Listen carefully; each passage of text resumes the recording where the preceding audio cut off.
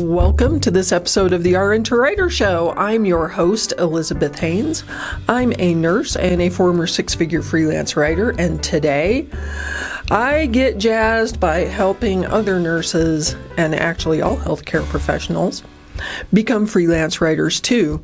I think you're going to find today's topic interesting, by the way, because it's about how health writing actually works. And that might be different from what you think. Before I dive in, don't forget to subscribe to us here on YouTube or follow us on Spotify and Apple Podcasts. Expand the description box or the show notes to get links to any resources I mention in this episode. Okay, let's talk about what health writing is. And it may not be what you think it is. One of the big questions we get from nurses is they say, does this mean I can write about my experiences as a nurse? Because boy, do I have stories to tell. Don't we all? But this is actually not the case at all. Professional health writing doesn't involve sharing personal or professional experiences. Those really don't play a role at all in what we do as health writers. Health writing is about creating custom content on a per-piece basis as commissioned by a client. And that's the beauty of it. Because all this content is customized to the client's specifications, you receive detailed instructions about what to write and exactly how to write it. That's why you can get started as a health writer with no health writing experience at all. So now that you understand a little bit about how this works, I want to go through the 10 steps of the health writing process so that you can see truly how easy this is to do. So regardless of the type of health writing you want to do, whether it's health reporting as a journalist or something like writing case studies for a business, what we call content marketing, the process is pretty much the same and it follows these 10 general steps. Let's get to it. Step 1 is you identify a prospective client. This is easy. Clients are all around you. Any company that publishes any kind of health content of any kind is a potential client for you. Step 2, you reach out to the prospective client. Either you send them an email offering your writing services, or you send what we call a query letter, which proposes a specific article you'd like to write for their publication. In case you're wondering, this is standard procedure in this industry. Contacting prospective clients is not considered at all spammy or unwelcome. Clients expect to hear from prospective writers, and because you're a nurse or another health professional, they often will jump for joy when your email arrives in their inbox. In particular, magazines and other journalistic outlets often post calls for pitches. These are invitations for writers to contact them because the publishing industry doesn't work without freelance writers like us. And again, because you're a nurse or a health professional, they will love to get your pitch. Step 3, the editor or client will respond to your email or your query with a request for more information. At this stage, you and the prospective client hop on a call, a Zoom, or an email exchange to nail down all the details of the assignment. We call this the scope of work, and nailing down the scope of work is what makes this career accessible to you, even if you have never done it before, because when you hash out the scope of work, you're getting the instructions on what to do. So, you and the prospective client will mutually agree to such things as the type of deliverable they want. Is it an article, a blog post? What is it?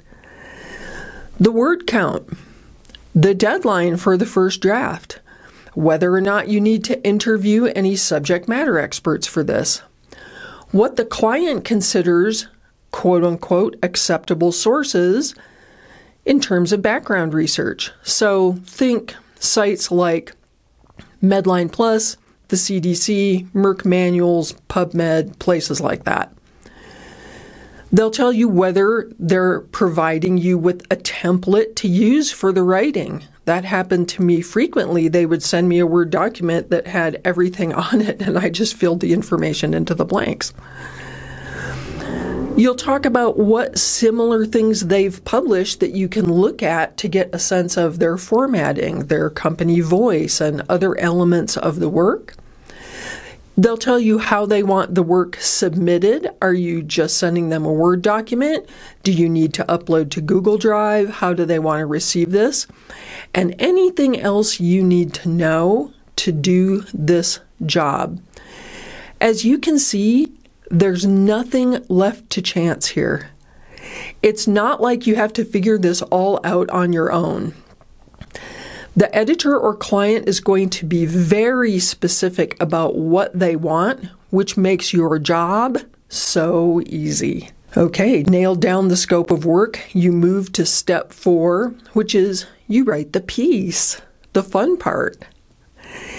You spend some time finding source materials or interviewing experts, and then you use the template or the samples the client provided to write the assignment. You meet the word count and the formatting and all the other details the client provided. Easy peasy. Honestly, what I tell people is all you have to be able to do is follow instructions. If you can follow instructions, you can be a professional writer. Moving on to step 5, you turn in the draft. Woo!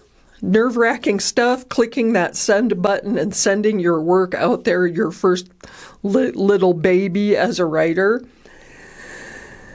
But it's not really that nerve-wracking when you understand that all content creation is collaborative.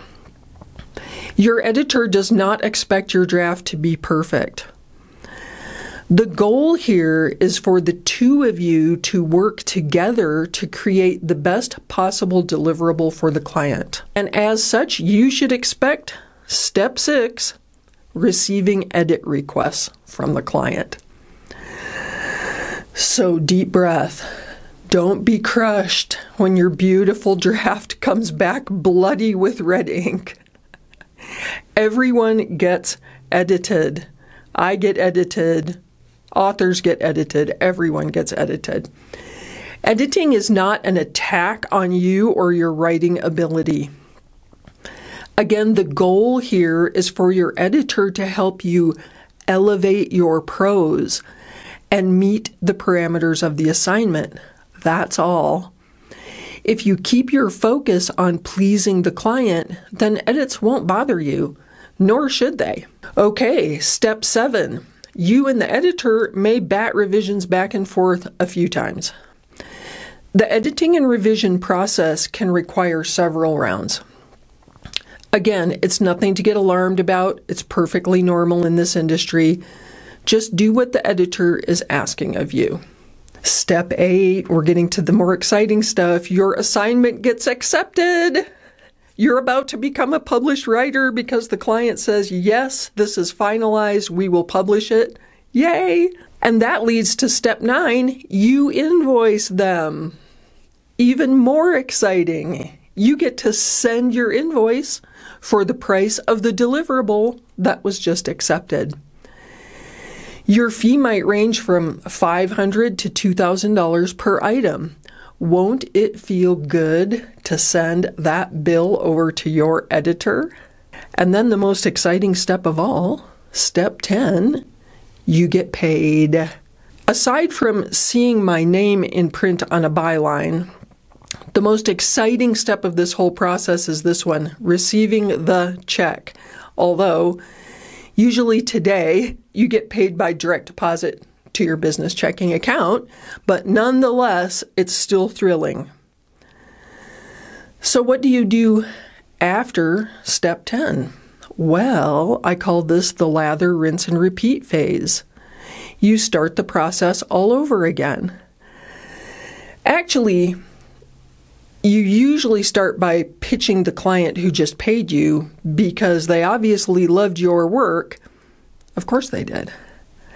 So your first step should be to propose another assignment to them. That should be your first path. But you also want to be constantly cultivating new clients. In fact, you should be working on steps 1 and 2 of this process all the time, even when you're working on steps 3 to 10 for clients. Marketing your business while working with clients is a key skill to becoming a successful freelance writer. How easy is that, though? Now that you know the entire cycle of health writing, are you surprised about how easy it is? Did you think it would be harder? Does it surprise you that the client gives you very, very specific instructions about what to write and how to write it? It's almost like a fill-in-the-blanks exercise. If you'd like to see how truly easy it is to write a client assignment, we've put a link in the description box and the show notes to our video titled How I Make $400 an Hour as a Nurse Writer. I shot this 50-minute video while I was writing an actual $400 assignment for a client, so you get to look over my shoulder as I complete a genuine, paid writing assignment. You might be shocked at how easy it really is to do this. I invite you to check that video out because so many nurses tell us it's incredibly eye-opening. So now that you know how the process of health writing works, what are you waiting for? I encourage you to jump into this wonderful career and start designing your dream career as a nurse writer today. I hope you've enjoyed this episode of the RN to Writer Show. I'm Elizabeth Haynes. I'm a nurse and a former 6-figure freelancer.